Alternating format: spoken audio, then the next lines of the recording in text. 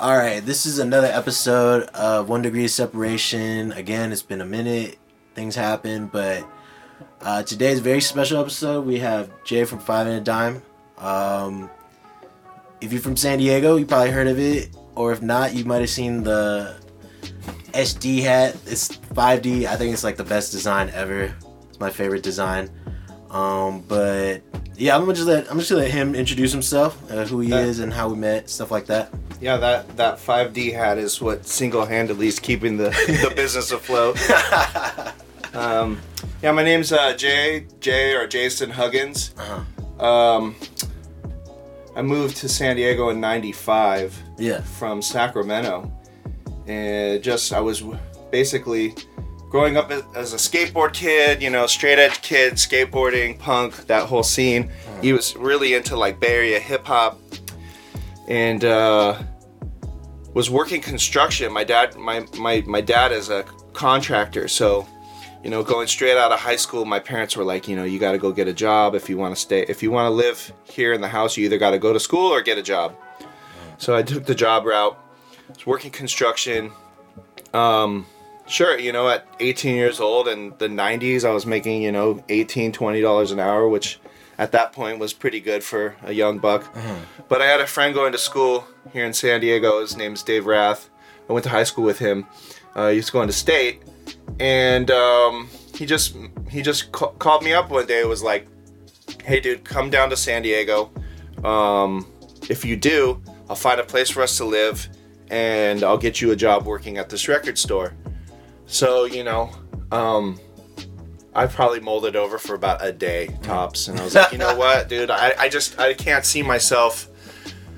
That's the crazy part is, like, if you... like where I would have been or could have been had I stayed in Sacramento, but I made the choice to come out here. At first it was a struggle, Thank God Dave found us a place to live for pretty cheap in OB, and then and he got me the job at Music Trader in PB. So I immediately became this sort of like beach bummy skateboard kid, right? Yeah. And I think it was like minimum wage back then was like $4.25 or some shit. Yeah. So it was pretty brutal, dude. I like, like when you're 18, 19 years old, 20 years old, whatever, and you're working, I wouldn't necessarily say a dead-end job, but maybe a dead-end job, and you're filling your life with certain things like credit cards and buying stupid shit, like my car was super hooked up, and you know what I mean? Yeah. And so when I moved to San Diego, the car slowly fell apart. I couldn't take care of it. I even filed for bankruptcy or something when I was like 21 or some shit, But like looking back at it, I'm kind of glad I did, because it really like changed my life, and also too, there was a part that was super interesting to me, which was coming out to San Diego, where I knew at that point, skateboarding in San Diego, that was like the epicenter of everything. So just to get closer to that was like super important to me. And of course, I worked at Music Trader for a few years, and then was able to get a job at Pacific Drive in PB. And I mean, for those of you guys that know, like Pacific Drive is like the spot. This it's been around for, man, I'm gonna misquote, but almost 30 years, I think. I think it opened in the 80s, I believe. So, Jim at Pacific Drive he gave me the job. Then I met the guys at Alphanumeric, and the rest is history. Yeah, I don't think a lot of people know about the role that kind of San Diego's kind of played, right? Like Alphanumeric, that's like Alyosha in there. Yeah. Is he from San Diego? No, he's from New York. He's from the East Coast, but this is like where he came up at, right? Something like that? Well, I mean, again, for Ollie, like, to be into skateboarding, like, his life path brought him to San Diego. And then he made friends with Damon Way and Ken Block and those guys at DC, and then he got a job developing the brands Drawers and Dub for the DC guys, and I think initially he came out here for Blockhead skateboards. And the crazy thing about Blockhead is Blockhead actually started in Sacramento and moved to San Diego as well.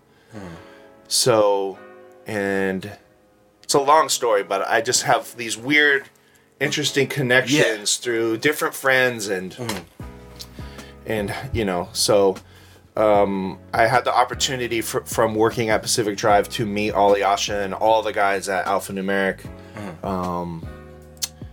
The list is super long, but and then the funny thing is those guys actually hired me or brought me on as one of their friends, you know, because of my DJing.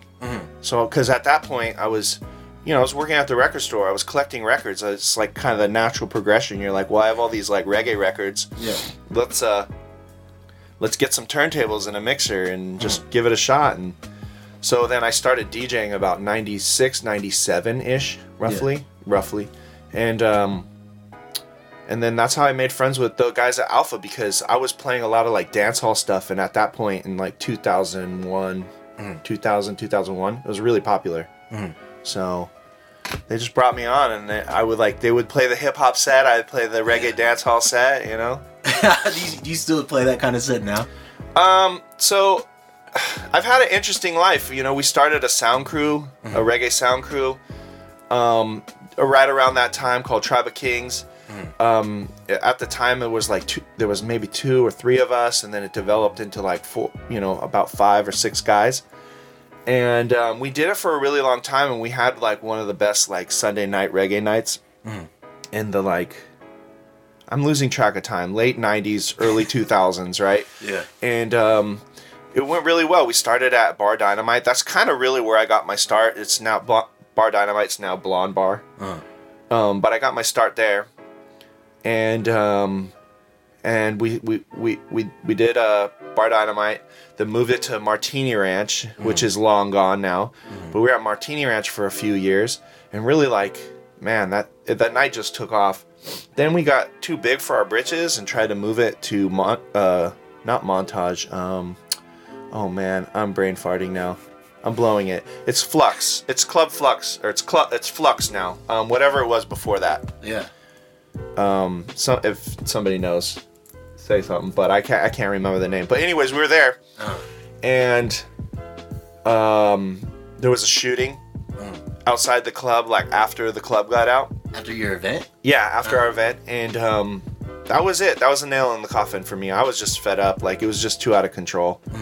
At that point, we were like 5 or 6 years deep into doing that night, and I just hung it up. And to be honest, like, I still DJ a lot. Yeah. And I'm not gonna say never, but like I just really haven't played reggae since. Like, I've just kept reggae music for me. That's cool. You know what I'm saying? Yeah. Like, I'm not saying that I'll never do it. Like, the Tribe guys, they just had their like 20 something year reunion. I'm super bad with years and time. Yeah. But they had their reunion, and they always ask me, Jay, come play. I was like, nah, I'm good. You know what I mean? Like, I don't know what it is. Like, right now, it's something that's for me. But who knows? Maybe one day I'll. What was your DJ name back then?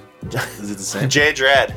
Jay Dread. yeah, because it was super simple. I mean, I had dreads back then, you know. So it was like, that's how everyone did Jay, you know, Jay with the dreads, Jay Dread. Boom, it was done. Yeah, I think I was very like Ross Trent. Do you know Ross Trent? The SNL skit. If you get a chance, you should watch it. That was me. I was pretty Ross Trent. The white guy, you know, with the dreads, and you know what I'm talking about. Yeah, I've definitely seen that before, but yeah, the weird thing about all of that was I was still a straight edge guy. Yeah. So imagine like hanging out in the reggae clubs with these really long dreads, and everyone would offer to smoke herbs, and I'd always decline. And gosh, man, I would just blow people's minds. They're like, "You have dreads and you don't want to smoke? Like, what is that about?" I don't know. It's just not my thing. Damn. Anyways. No, yeah, that's crazy. I mean, it sounds like you've lived like multiple lives in your lifetime. You know what I'm saying? Like, yeah, I guess like I think that I have a lot of interests. You know, the problem with having so many interests is you become the jack of all trade, a master of none, sort of thing.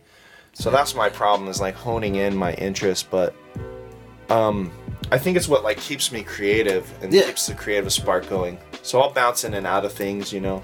Yeah, you don't want to burn yourself out doing one craft. But I go hard into in the paint with it. You know what I mean? No, it's Like I go crazy. Like I got into cycling and like, you know, I fucking basically blew my load on like cycling shit. You know what I mean? Like I couldn't have just like a regular bike. I had to, spend every penny I had on like the silly bike that now is just sitting in my office next to us collecting dust.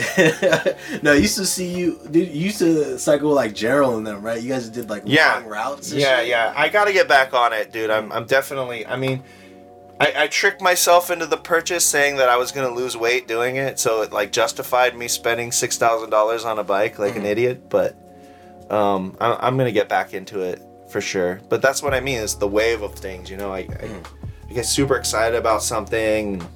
I don't know if that's a good or bad thing, though. You know what I mean? I can't really say. I don't know. I just roll with the punches. Whatever is relevant at the time. Like, yeah, it's cool. Like, yeah. I mean, I did like 3 DJ gigs in the span of like 2 months, and that was fun. But I was just like, yo, this is not my lane, dude. Really? Yeah. I'm not very. I can't hear transitions that. I can never time it that well. But I think I have good song selection. Like, I know what I want to hear, and like, I think I know what fun music is, and I also know more than like 3 Bay Area songs to play. You know what I mean? No shots. That's just facts, though. Yeah. Yeah. I'm with you on the Bay Area stuff. Like I don't know. I personally, like, of all the like different hip hop subcultures, the Bay has got my heart. For sure. No, yeah, it was funny. When we were talking about Black Panther, you brought up the SOB song. Yeah, right. Like, yeah. Because when I heard it, because I'd never really actually heard those guys before. Yeah. And when I heard it, it immediately it sparked a time and place for me. You know, RBL Posse and those guys coming out of the Bay. Mm-hmm. They had that sort of like energy and sound to it, which like I totally appreciated. Yeah, they're definitely like raw, and I wouldn't say like unrefined, but it's just like they kind of rap off beat, kind of, you know. Well, yeah, it's like, cool. it's like and let me preface with saying that like I'm much older than most people these days that are into like certain things. Yeah. So I can only say from like my perspective, but I understand that like the music that's coming out now isn't for my generation. Mm-hmm. But when I look at somebody like because I have arguments all the time with like say Arthur and Mondi and the guys that come around the shop when they're talking about different people, like for example, when I found out about this whole Rob Stone XXX beef, I was like, well, okay, so who is this kid, you know? Yeah. And I went back to listen to his catalog, and I was just like, I can't believe this is people like this shit. XXX? Yeah, because his sound was like. It's the screaming over like the distorted beats. It's like when you're a music producer, you want your shit to sound clean, right? So I was just like, I don't get it, you know? But it's like that's their sound, you know? But like with the Bay Area, like with SOB or whatever,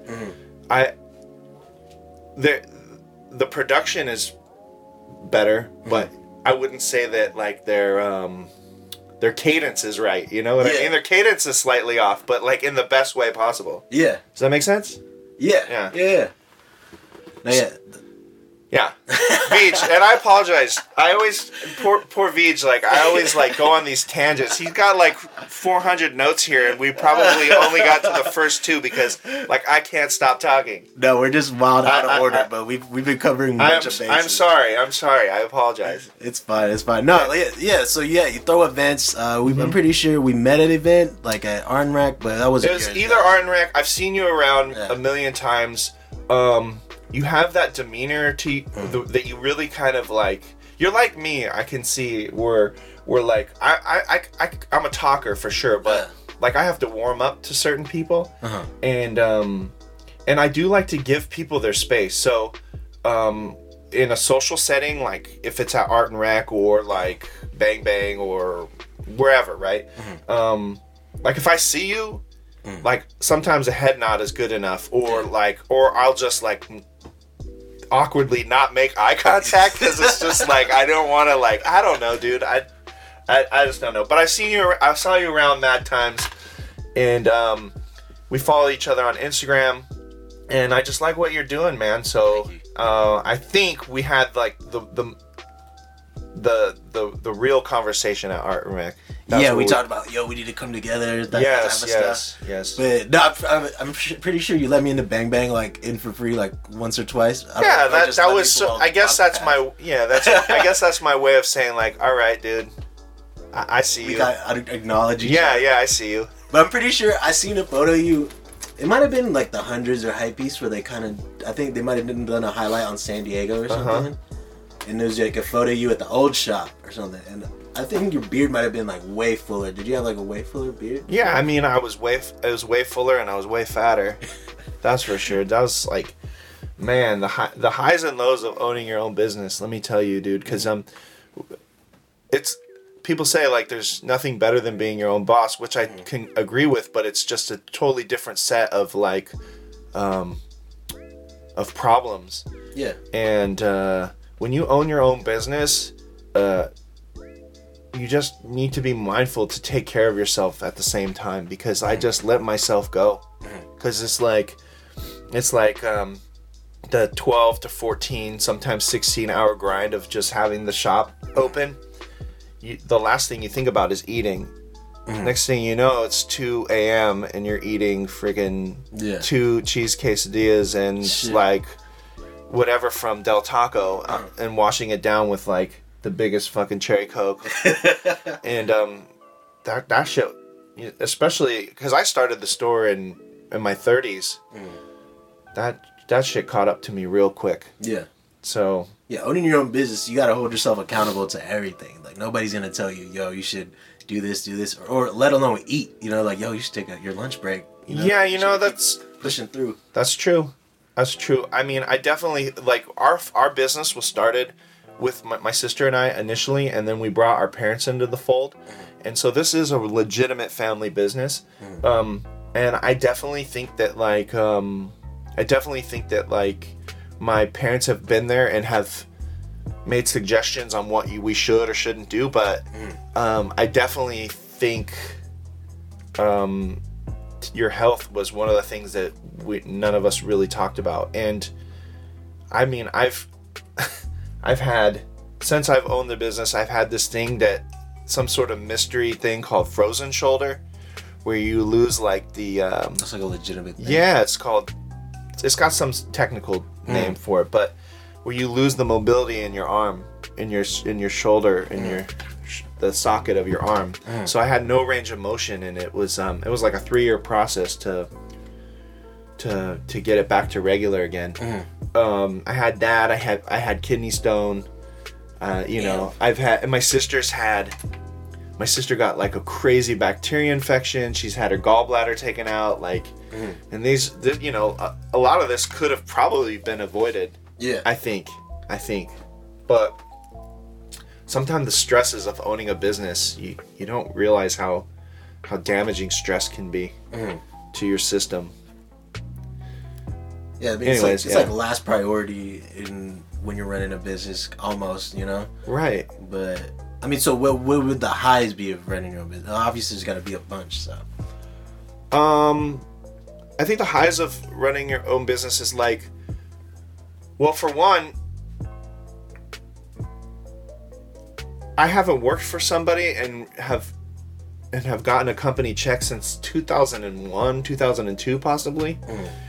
So I've been independent, you know, so I have the freedom to come and go. Like if I really want, I can go and do things that I want in the day, as long as my responsibilities are taken care of. And sometimes you can just be like, fuck it, I'm not going to do that today. Yeah, I'm going to go do something else, right? Yeah. So I love having the freedom of being able to come and go as I please.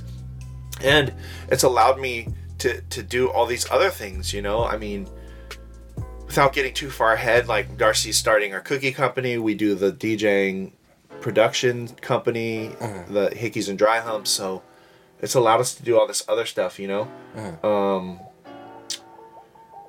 The crazy thing is when we started Five and a Dime, we started it back in 2005. We just felt like I'd worked retail. I'd also, like, in high school, work retail at music stores and various skate shops, and then again got into retail when I moved to San Diego. And I've been working it for almost 2 decades. So I was very comfortable in that world. So when it came time to open the shop, I just felt like there was a lane for us.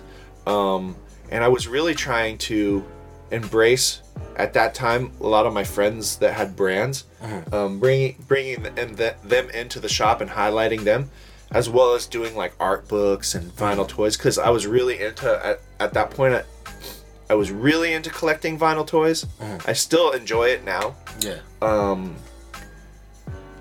The problem with me is I'm not a collector that is concerned with collecting for the value of the collection or to flip. I just like what I like, right? So, but anyways, got into the whole toy thing, and then everything was kind of just.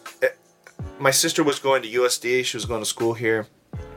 She was just about to graduate with her business degree, and they're like, I was just like, let's do something. And I was gonna, initially we had talked to the guys Information in Hawaii. Yeah. We talked to them about potentially doing a franchise information store in San Diego. But my sister and I were in such a hurry, we had actually sat down with the Small Business Association, and she, at that time when we first launched the business, we were able to get a sole prop business loan. So initially my sister was the main person on the business as a sole prop.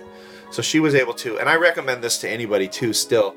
If you're trying to start something up, I recommend going and talking to the SBA, the Small Business Association, and you can get I think you can get an hour free of counseling through them, and then they can help you sort of get direction on where you want to go with your idea or your business.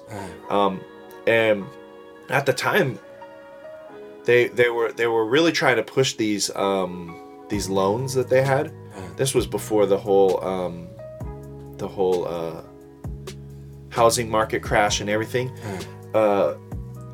Like they were giving out loans like candy almost, right? Like all kinds of stuff, home loans, these ones too, or whatever. So my sister got this loan, right? I think it was only like $15K. Like we started the business on $15K. We got the space at 828G. We've had it ever since. It's where we're located now. I mean, we did move to 701, but we ended up moving back to 828. Anyways, we started at 828. I was able to get the rent for cheap, but we were keeping our overhead and our costs low.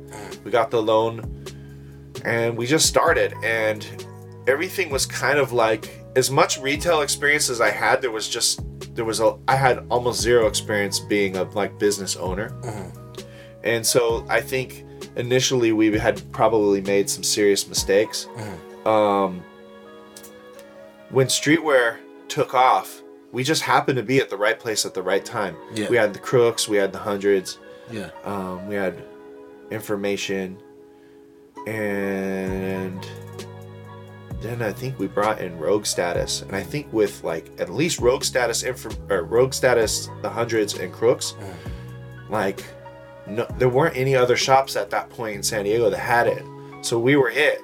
So we were putting up numbers of sales on a daily basis out of this small little 300 square foot store that we had no idea.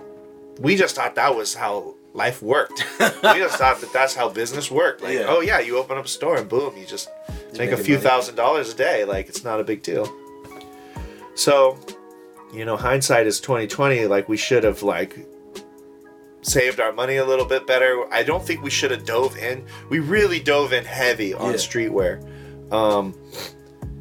Because you guys were offering hella brands. When I would come into the shop years ago, there was a bunch of other brands, and then there's a couple San Diego brands, and then were you guys selling 5 Minute Dime merch already by that time? Yeah, so when we opened the first day, we had the Stack logo in 2 colors.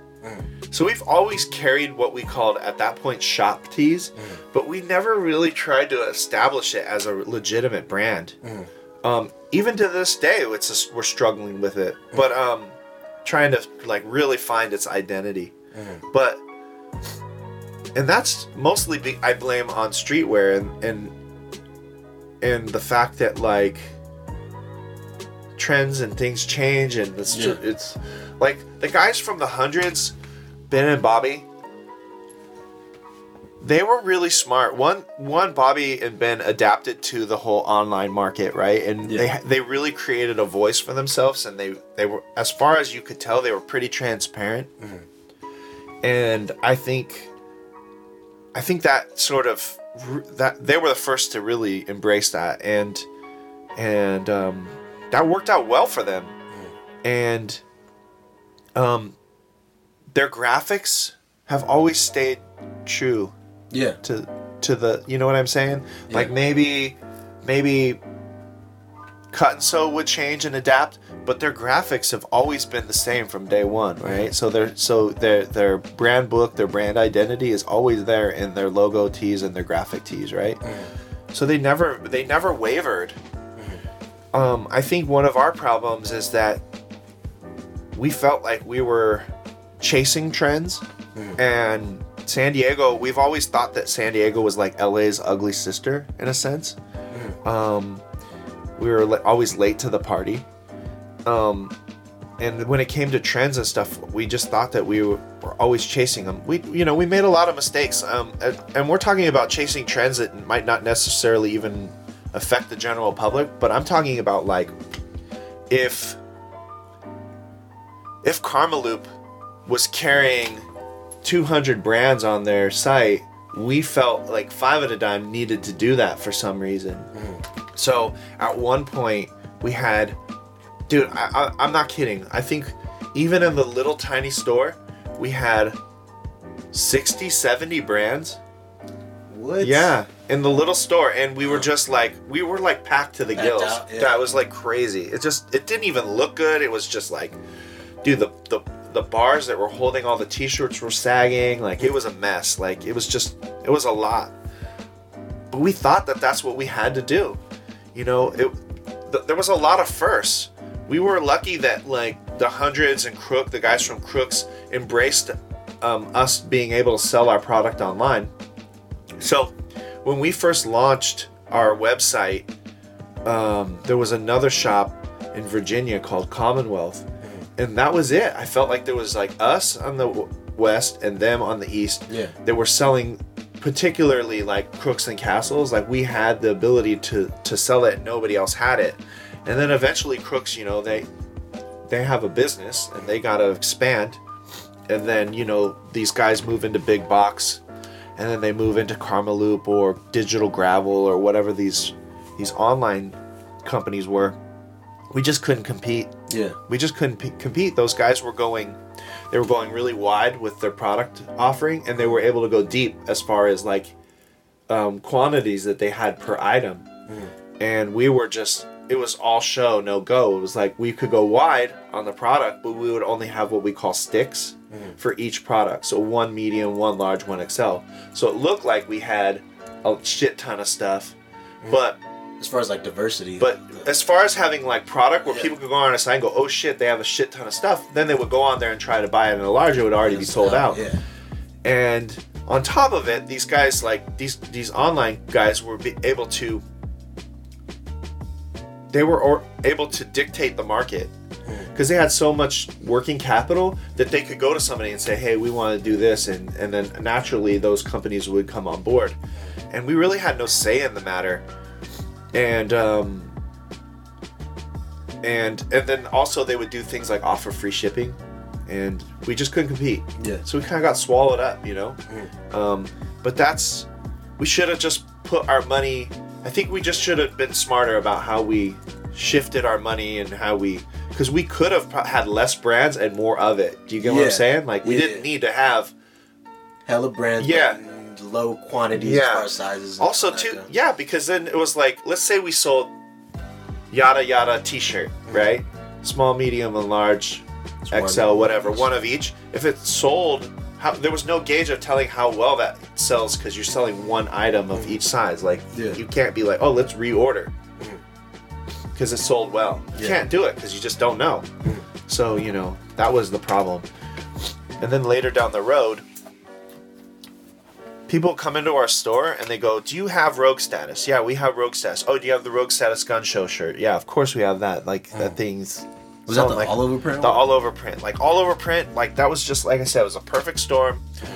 Like, at that point in 2006, 7, like, in this very room we're sitting in, like, we had fucking floor-to-ceiling boxes of, like, all over chain print hoodies from Crooks. We had all over print Paisley hoodies from the Hundreds. We had the safety pin sweater from the Hundreds. We had, dude, and it was like, and we were selling like dozens of them a day out of the store, you know. This is when people would physically come in and just buy them. This wasn't even the online stuff that we were doing at that point. But yeah, what was my point? Honestly, the last track, I thought we were talking about the journey. I think it started out as advice. I think I blacked out back there. You just like we're going in. No, that's interesting. Yeah, I listened to a podcast from Bobby, like with Bobby. He's like, they made like $100,000 off of those Paisley hoodies or whatever, all over print. It was just like you said, right place, right time. Like the market was so hot. This is what they wanted, and like you're saying, like people went into the stores and actually bought stuff and actually went out the way to look for it. It's funny you brought up Digital Gravel. That was like the place I bought my clothes because I was living in Japan. So and Karmaloop too. Yeah, right. I couldn't get any of that. Otherwise, it'd be like $60 in Japan. Wasn't that worth it to me? But the crazy thing is like, why are they not still around? Why is Karmaloop gone? Like, why is Digital Gravel gone? Like, was it because? Well, I think Karmaloop, he just did a lot of bad business decisions. Yeah, right. But I mean, well, there's stuff like big brands that have big online presences, like ASOS, like ASOS or something. They're huge. Right. There's like Urban Outfitters and all that. Well, like they make and manufacture all their own products, and even Urban Outfitters, those guys are really cutthroat. Yeah. You know what I mean? Yeah. Like they have a lot of like what do you call it? Like subsidiary brands that exist underneath Urban Outfitters that you probably don't even know that they own. Yeah. You know? So they're making and manufacturing a lot of their own goods. I remember when streetwear was like at its utmost hype, like cracking off. Like when Urban Outfitters would go like 2007, I think. Urban Outfitters would go and like almost like headhunt. Like they'd reach out to like say, I remember Johnny Cupcakes told us a story about him going in to like introduce his brand. This is when he was tabling the idea of selling to other stores, and then decided to go the route of just doing his own stuff his way. He pulled a meeting with Urban Outfitters and sort of like went through his catalog of what he had, and then like months later, like a T-shirt just showed up of like literally one of his designs. You know what I mean? It was like, I think it was like an airplane with like cupcake bombs dropping. Dude, they still be doing that. Yeah, they take it from Twitter artists. Yeah, they're not. Yeah, they don't play, dude. They're not scared. That's for sure. I mean, I think on the other end of that spectrum, like artists should find better ways to protect their work or something. Yeah, you know? I guess easy so. Prey, you know. I guess so. I remember too. Like even, like we went. So we've, like I said, we've kind of shape shifted and we've adapted to, you know, the temperature and the climate of San Diego and as far as trends are concerned. But one of the things we did that I always thought was super silly was that curly mustache thing, right? The mustache logo. Yeah, I remember that. Yeah. That was like, you know, I mean, we're talking like, this is at the beginning of that whole hipster movement, right? So we developed that thing, and we really did it as more of a joke that got away from us. And we made some like mustache stickers or something silly like that, and then people just started asking for it all the time. And then I started getting really concerned because the last thing I want is like that to represent the brand. Yeah, forever and ever, like the mustache brand, because that's what people were calling us, and that shit like got me fucked up. Like I was like, dude, I don't want to be part of this, you know. But at the same time, it's like you have to sell stuff to be a business, right? Yeah. So the rest of my family was like, well, this is what we're going to do, you know? But I was always sort of embarrassed by it. But similar situation. I remember one year walking by Urban Outfitters during the holidays, and they had our mustache logo sticker, big as fuck, like a 15-foot sticker on their window. Is like literally like our logo. You know what I mean? And the crazy thing about that logo was like we had a friend develop it, but it was so basic and so simple that it just looked like clip art. Yeah. So people were stealing it all the time. It was that shit was ending up on all sorts of random shit. Like I would literally have kids that would like try to sell their brand to us, and in their like catalog would be like a graphic with our logo on it. I'd be like, "What the hell, man?" You know? That was blacklisted, bro. Yeah, but you know, yeah, that was an interesting time. That's when we actually were made the move over to 701. Yeah. And we tried to like, you know, build our whole branding and imagery around a more like rustic, like vintage like feel. Wood in there, yeah, it was mainly because of the name, Five and a Dime. Five and a Dime really, it's about that old timey nickel and dime store. So that's kind of the energy that we were going for with it. And then all of a sudden, people started shitting on like that whole hipster wave, and it was like, man, god damn it, dude. Because I don't think that we were like, at that point, we just wanted to have something that looked different than everyone else. Yeah. But like, you know, I can't, if I'm the guy with that fucking mustache or whatever, and like we have that shit in the store, and we look some sort of way, you know, it's like, even if it was accidental, it's like, it was too late, you know? Yeah. But, yeah, like you're saying, you don't want to be the mustache brand or whatever. Yeah, it was just... It is what it is, man. But I was able to convince our crew that enough is enough with that shit, and now like people always ask for it still. Like people go, "Oh, the mustache thing." You know where I knew it was like, okay, I'm done. Yeah. With that shit. When was that? It was when people were like putting it on the front of their cars.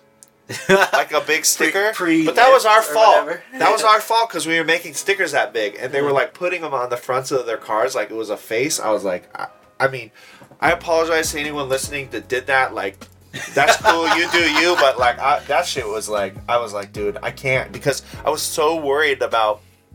I didn't want to be just that. You know what I mean? Yeah.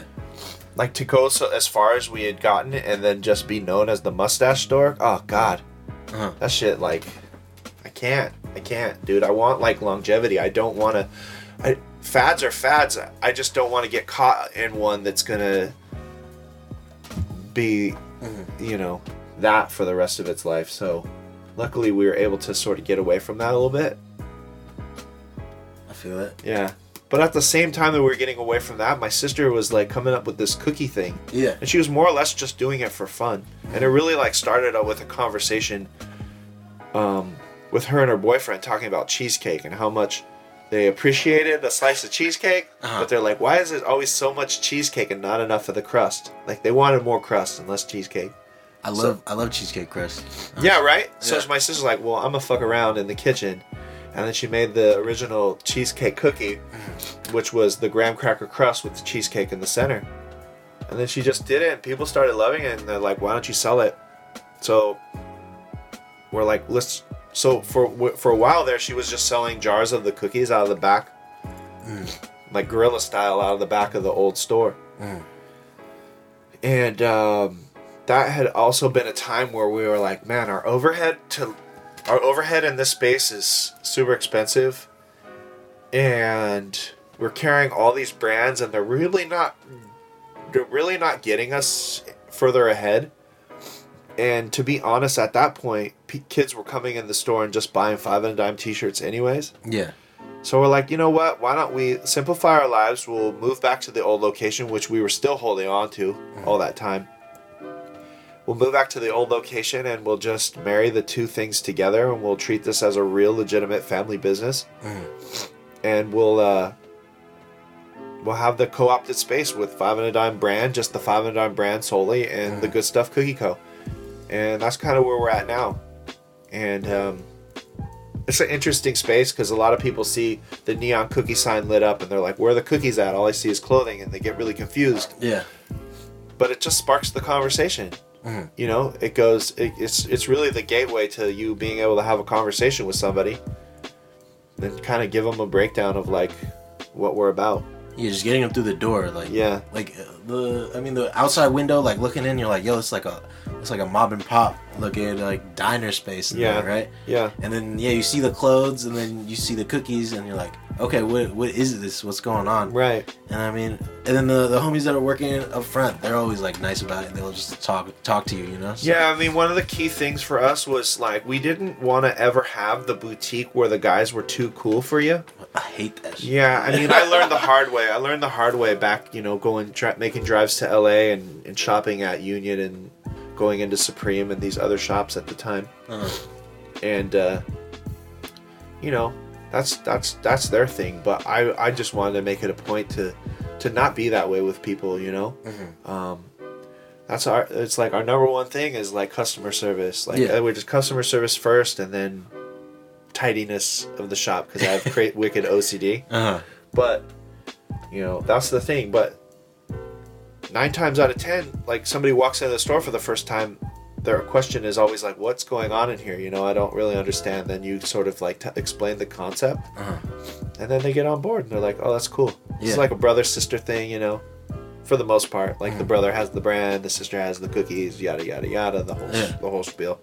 Yeah, I mean, you guys did a good job of marrying the two. Yeah. Especially with the branding, like it's all cohesive. Honestly. Yeah.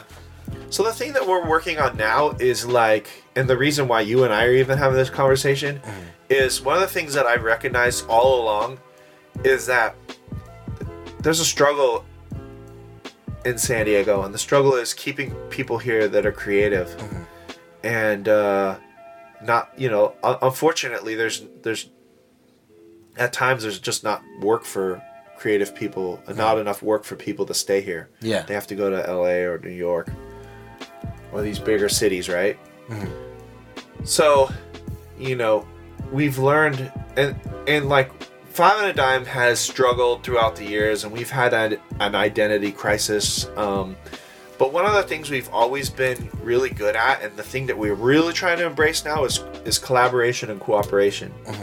Because we've just realized that like the only way for us to succeed, and this is also good for the city itself too, is through cooperation and collaboration. So, we've always from day one done collaborative projects with other brands. Now we're just trying to open up to other things, not just other clothing brands. Like, what other businesses can we work with? We're not going to do just solely San Diego brands or businesses, but that's going to be what we're going to try to do more of it for San Diego. You get what I'm saying? Yeah. Like, it's not going to be solely what we're going to do, but it's going to be a good portion of it. And it's just working with others, using the Five and a Dime space, the Good Stuff space, to lend to doing more pop-ups, doing this event that you and I are working on together, and then marrying other things. Like, we did a podcast like a few months ago and kind of gave up on it, but we're gonna redo it, and really like the plan is to bring it back, and then focus on creativity. That's the topic essentially. And creativity with people in San Diego, and just giving San Diego another platform for, through the shop, through the podcast, through maybe even doing parties that we do. So that's it, that's it in a nutshell. And then when you came to me with this new idea of doing this swap meet, it just made perfect sense. Yeah, I guess we'll touch on that. Yeah. I mean, we covered most of what I wanted to talk about, and I just want to say you and the brand do like a good job of it's kind of a bad term. Sometimes it has a bad connotation, like gatekeeping. You kind of like you've been here this long, and like the ins and outs, and I mean you guys have done a good job of like mentoring a lot of people, like the people who work at the shop, like, and you're talking about with DJing, like Mondi, like I know you helped Mondi out, and then like Hide and Go Freak, like getting that spot at Bang Man, that was like through you and like your connections, or right? Yeah, sure. So yeah, just like very good about not holding on to it too much, because you know, like gatekeeper people are like, yo, like, nah, we're not fucking with, you're not a like this quality yet, like, but you do a good job of like helping that community get to that level, you know? Yeah. And I feel like we're talking about that. That's the role that you want Five and a Dime to have, is to help everybody get to that level where we can, because we can all eat, you know? Yeah, like I use the description of like a slice of pie, right? Yeah. So typically I found that like a lot of musicians and DJs, not so much now, but a few years ago, like everyone was fighting over crumbs. Yeah. You know, everyone was just fighting over like the scraps. Uh-huh. And I just started thinking, I was like, if I could help like nurture other creatives and push them in the right direction, and we can have healthy competition, but in the best way possible, like it's only going to benefit all of us, because if we can create more option for people in San Diego, it's and then there's, I think we're creating a bigger slice of pie. Yeah. And now we can, like, now we're not fighting over the scraps anymore. Yeah, that's my thought anyways. I don't know. Yeah. Maybe I'm wrong. I don't know. We're essentially baking a bigger pie. Right. That's the thought. Crumbs, you know, I had the conversation with Andres from Travelers Club, and I was just like, I could fucking just be a hater and just be like this sort of way, and like wish you the worst and be like, man, I hope you fail. And if, let's say, he went out of business and couldn't make it work, I don't think that benefits me. Yeah. I really don't feel like that benefits me, you know, like I think that we can all work with each other to make this city better too. Mm-hmm. So, and we all benefit from it. Mm-hmm. I don't know. That's my thought. We'll see. No, that's facts. That's facts. The hard part with that with cooperation or doing these collabos is that sometimes the person you're working with doesn't want it as bad as you want it, or they don't do it the same way you do it. So you just have to learn how to navigate those waters, and it's a lot about communication and like managing expectations and all that. Right. Because like you're saying, some people have a bigger vision than the other. Then they're like, yo, like, why aren't you keeping up? Like, yeah, I mean, we've done some events with people too, like on the DJing side, where like night of, I'm like, this isn't really going how I thought, but at the end of the day, it was still good, and it all works itself out. So you just, you know, I'm learning to not like, because it's weird to like one of my struggles is like, especially I don't know if it's just when you get older, if this is a thing, but I find myself becoming more petty at times. So it's like trying to like you know, the pettiness comes from like, can even come from like a misunderstanding, you know, or seeing something a certain way, and you know, I've been wrong lots of times, especially when I'm like super petty. I'm like, fuck that shit, fuck those guys, you know. Yeah. So that's the internal struggle for me, is like trying to be less petty and be more cooperative and work through the bullshit, you know?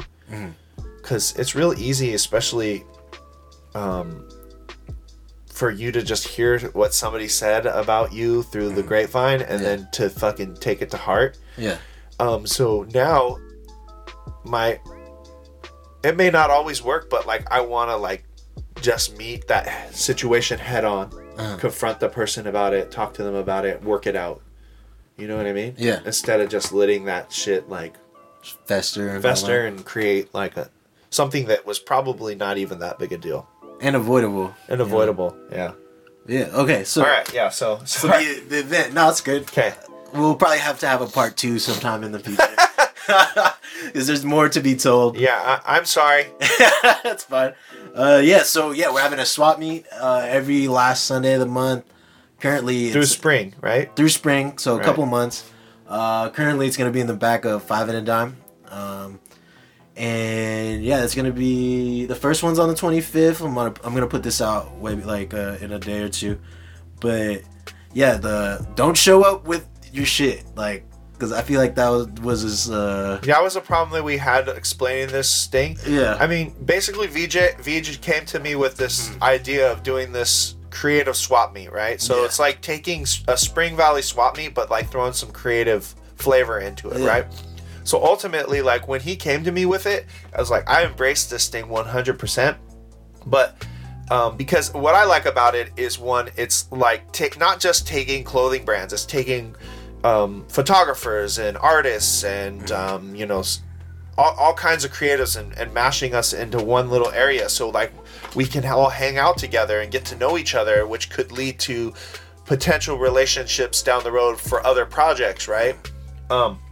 And we have the parking lot in the back of the store, and we can do this shit for free, you know? So to me, it's a kind of a win-win. Yeah. But one of the key things is, like, this was your vision, dude. So like I always, like, I can be opinionated and I can be pushy, but like I wanted to hopefully not drive your decision making for this thing. Like, this is your idea. I fucking 100% support it. And I think that this will be the first one we're doing. Yeah. Which is February 25th. Yeah, it's a Sunday. Yeah, 11 to 4. And yeah, dude, it's a free event. Free event. Vendors are curated by us. Vendors are curated. That's the key thing. Yeah, but everybody's welcome to come through. Right. There's going to be a couple of local shops involved, local businesses, as well as local artists. Music playing. We might have food. I'm locking that down currently. But it should just be a good time lead into the summer, you know.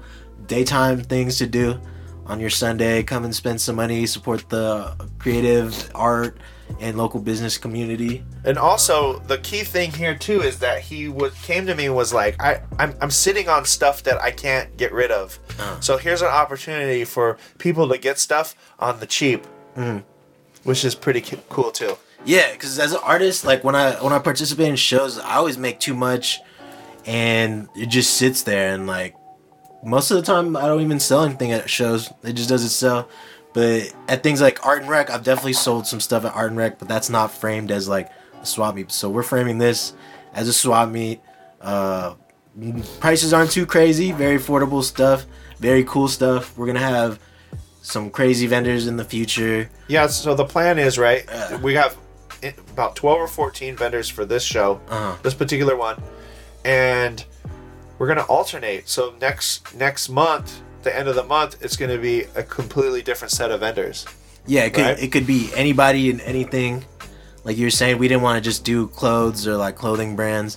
So there's gonna be a lot of diversity as far as products for sale and people there. And like you're saying, like people can make connections. That's gonna be the cool thing. Like a business will be right next to a photographer or like a designer, and they'll chop it up, and maybe something will happen in the future. Like it's just these little connections that kind of ripple or trickle down or whatever, and that can grow into something else. And we're just looking to build some community, and this is just another vehicle for that. So, yeah, it should be a good time in general.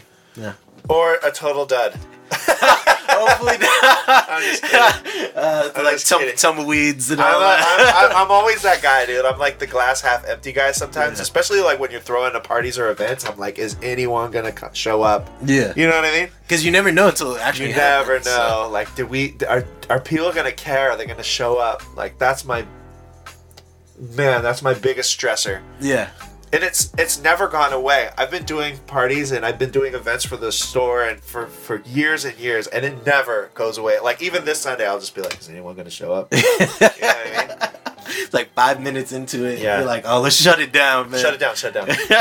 Yeah, and so it's this is our first one. We're excited to do it, and I think it's gonna grow some legs. It's gonna change. It's gonna adapt. We're gonna add and subtract from it. Yeah, it's gonna evolve in scale. Yes. It's gonna be different every time. Yes. Yeah. And if it happens to rain, then it's a no-go. But we look like we're good for Sunday. Yeah, chemtrails, man. Chemtrails. Or satellites that control the weather, something like that. You guys aren't ready for the conspiracy. Yeah, we'll have a conspiracy episode. I've been thinking about that so much to do one. But okay, so sometimes I ask people on this like what their unpopular opinion is. My what opinion? Unpopular opinion. So one that's kind of goes against the grain. Okay. And we were talking about Black Panther. You're like, yo, you have some like things about it. But everybody loves that movie. Like, oh my so gosh, I want to hear dude. like your hot take on it. Is this gonna like my white guilt gonna come out? Like, Whatever you're comfortable with sharing. Maybe it's just like it's not true to the comic or something. okay, like that's that. the well. First off, I don't follow the comic, so Okay. I can't speak on that. So Okay. if you're a true fan of the comic, you might have a completely different set of opinions. But man, I'm really kind of nervous to like broadcast this, but I'm probably totally wrong about it. But okay, so well, for starters, white guilt. Let me just start white guilt. Maybe I don't understand why they only casted mostly American actors. Am I wrong for that? Am I wrong for thinking that? Like, why didn't they cast some more African actors? Give like them the straight from like yeah, like give them the opportunity to fucking shine a little. I don't know. Am I wrong? I don't know. I think some of them were like. I don't know. I honestly don't know anything. Is it because it's CG Africa? Wakanda? That's not a real place, right? Wakanda. Wakanda? Yeah, like in the comics. It's Oh my not god, real- are we about to sound like idiots right now? Bruh, I feel like it is. It's gotta be a real place. Okay, Oh I'm my God, I'm dude. gonna cut this out. We sound stupid. Oh my god. Oh my god, we sound like fucking assholes. Okay, no, my hot take is that Michael B. Jordan's not that great at acting, but he Me pulled too, and he off- has a weird chin. his weird chin. Oh, I've not observed his chin, but Okay. I did appreciate his trueness to Oakland with the gold bottoms the whole movie. That shit was tight. Yeah, that shit was like such a small detail. Yeah. And he said shit like bruh and all that. Like he's real. Bruh. Like him and Ryan Coogler been making movies together. Like I hope they keep making movies together. But I hope his acting gets better. Honestly. Yeah. So that was one part, and then the other part was like, I get that they. It's okay. This could be a spoiler, so turn it off now. I get that they like at the beginning of the movie, because they're story building, right? Mm-hmm. So at the beginning of the movie, they talk about the fucking warring tribes, right? And how they didn't get along at first, and it took the Black Panther to bring them together, right? Yeah. Okay, I get that, but like also too, white guilt. Why were they fucking just fighting each other and killing each other? Were they even killing each other? I don't even know. But they were like fucking each other up. Like couldn't it just be some fucking other enemy? It had to be like black on black. Dude, we're gonna delete this. Yeah, I don't know. Am I like thinking too I think much you're about just it? thinking too deep into Oh my it, god, man. probably. Because I think it's not a real place. I'm pretty sure it's not a real place, so it's just a comic book thing. I seriously hope I didn't offend anyone. Fuck, dude, I'm an idiot. But that, and then the other part, this is a super silly part. I get it's a comic, okay? Let me preface with that. But it's a giant city. How are they keeping that a secret? There's like millions of people that live. There's millions of people that live in that city. I'm not even concerned with the tech that they could do to make the city invisible. What I'm talking about is the people that physically live in that city. Like, there's got to be 3 million people 2 million people, 1 million people that live in this city. Living under this invisibility cloak. Nobody's like, dude, I want to get the fuck out of here. I want to go see the rest of the world. Yeah, Nobody told their secret. Only that one character. Only the Lupita's character that wants to be. That's a spy that wants to change things. She wants to change things, but she's also not telling anybody about where she's from. Yeah, so Thousands of years, these people have lived in hiding, and not one person's like, "Hey, by the way, there's a fucking city in the middle of." I guess they all agreed they didn't want to be colonized, so which is a big alright. part of the movie. All right. Anyways, But- I guess I'm. We might just bleep out some of that stuff because I feel stupid. Just delete it. I feel stupid about if Wakanda's a real place. I don't think it is. I think it's a comic book place. Oh my god. Yeah, I saw this one. It's a real place. I saw this one person tweet. So I forgot what he said. Oh my god. Fuck. There's so many good tweets about that movie. There is. Yeah, there's this dude who's like, yo, how come they didn't use a real place in Africa or whatever? This chick was like, yo, it's a comic book like movie. Like, and then somebody was like, why didn't they use a real Black Panther to be Black Panther? And hella like just people just kept saying shit. And I was Yeah, just that's like, a good point. yeah. Just kidding. So it's not a real place? I don't think so. God damn it. I'm an idiot. I remember Trump made like a speech or something and he referenced a country that wasn't real. Do you remember that? no, but I wouldn't put that past Trump. I read that Fire and Fury book recently. Oh my god, it's so upsetting. It's just, we're fucked. And I mean, the world, I don't even believe the book itself either, you know? The book, you know what I'm talking about? The Fire and Fury book with about Donald Trump and his, like, is that biography? It's by this guy, something Wolf. He basically wrote it was supposed to be the first 100 days of Trump in the White House. Oh, okay, yeah. And so this guy acted as like a fly on the wall inside the White House. And he's just, it went past that. I think he went to like 200 plus days or some shit like that because the stories were too crazy, you know? But like, I just, without going too far off the rails, I just think that we're like living in a world of like misinformation and... Yeah, I mean, information is power at the end of the day. But it's just not, I feel like 90% of it is bullshit and not real, and with this book included, and just, I mean, now I don't even know if that's a real fucking country in Africa. Well, like I said, we're gonna save this for another podcast. We can go on. So embarrassing. All right, I'll fact check it. If anything, I'll just make some. Or you're gonna just leave this in. I when we were doing our podcast, I embraced my idiocy. I embraced it. Like, if I sounded like a fucking jerk, I was like, "Fuck it, leave it in. I'm not deleting it." I just gotta own it. I want you to delete this, but I also want to own it. I think we should just own it. All right, we're owning it. That just shows us how much I know about geography in the comic book world, but. Yeah, so that's the end of the podcast. We got an event coming up. Come out, support. Hopefully more podcasts. I have more notes on more people I should talk to. So hopefully this you need to keep doing these things, dude. Like, honestly, I like this podcast. Thank you. I like what you're doing. Thank you. I would say it's hard, but that'd be bullshit. I just don't make time. Things just always come up. Hey, man. But I'm being loose with it. I used to do 3 a month, and I was like, oh, this is a lot. Yeah, we were doing it. Were we doing it every week? I feel like we're doing it every week. It's just, for me, sometimes you go, being passionate about something and then the gains of it, right? Yeah. Sometimes I just like, dude, this isn't worth it. Well, I felt like I was doing too much of the work on it. But I'm hoping we can bring it back, and then I can just get help doing it, because if I have to do it by myself, we're fucked. Yeah, because you have to listen to the podcast, you gotta edit it, and then you gotta upload it. I didn't edit shit, but like, you know, we had to set up all the gear all the time, and you guys had the real setup. This is just a mic on a phone. So yeah, fun fact. It's just a mic on a phone. It's not that hard, and you guys can do it. You guys can do it, and I guess Travelers Club announced it a long time ago, but we're doing workshops and classes in the summer, maybe for like a month and a half.